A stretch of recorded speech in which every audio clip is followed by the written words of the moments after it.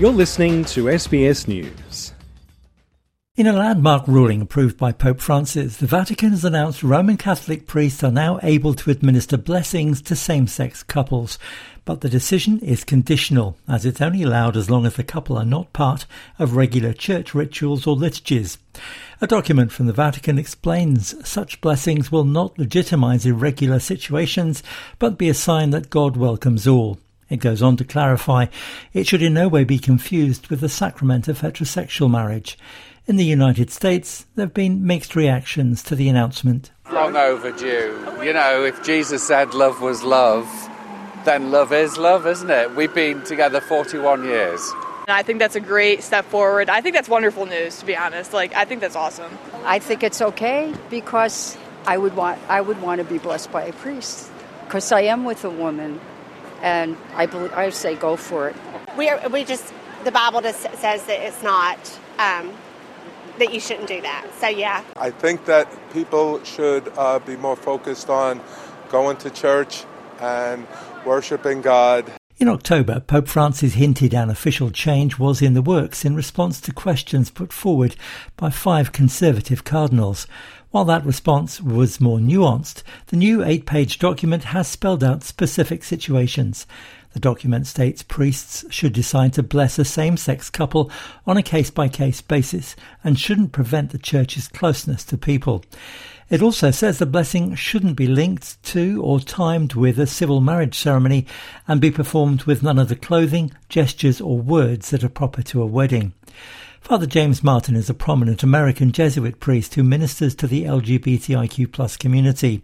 He's welcomed the ruling. I think it's, it makes sense that they wouldn't want to confuse people to make it seem like the church was approving same-sex marriages. We're not doing marriage rights.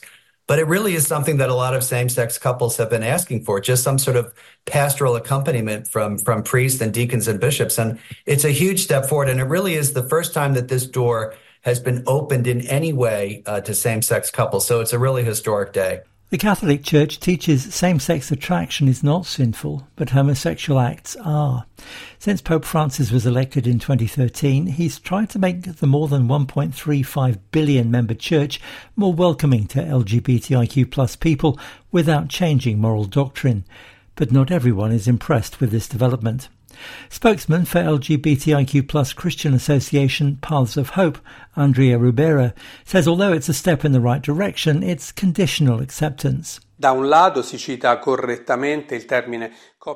one hand, the term same-sex couples is correctly mentioned. On the other hand, the term irregular couples is used. Different stakes are put in place to say it is not a marriage. It is nothing that can be compared to a marriage between a man and a woman. For those like us, homosexuals, etc., who live their condition as a couple, this is obviously not acceptable in an absolute sense. But we recognise that it is a great step forward. David Jobin is from the Our Fund Foundation, a group which aims to advance LGBTIQ+ causes in the United States. You know, as a 60-year-old man who has wrestled with the institution of Christianity in all its forms throughout my whole life, you know, this is it's a frustration. It's a frustration that this small step we're somehow celebrating, like, oh, we're somehow more valued today because of a decision that one person made. It's not enough. The ruling is expected to be opposed by conservatives who criticised the Pope when he made his initial comments on the subject in October. SBS contacted the Australian Catholic Bishops Association, who declined to provide a comment at this time. Alan Lee, SBS News.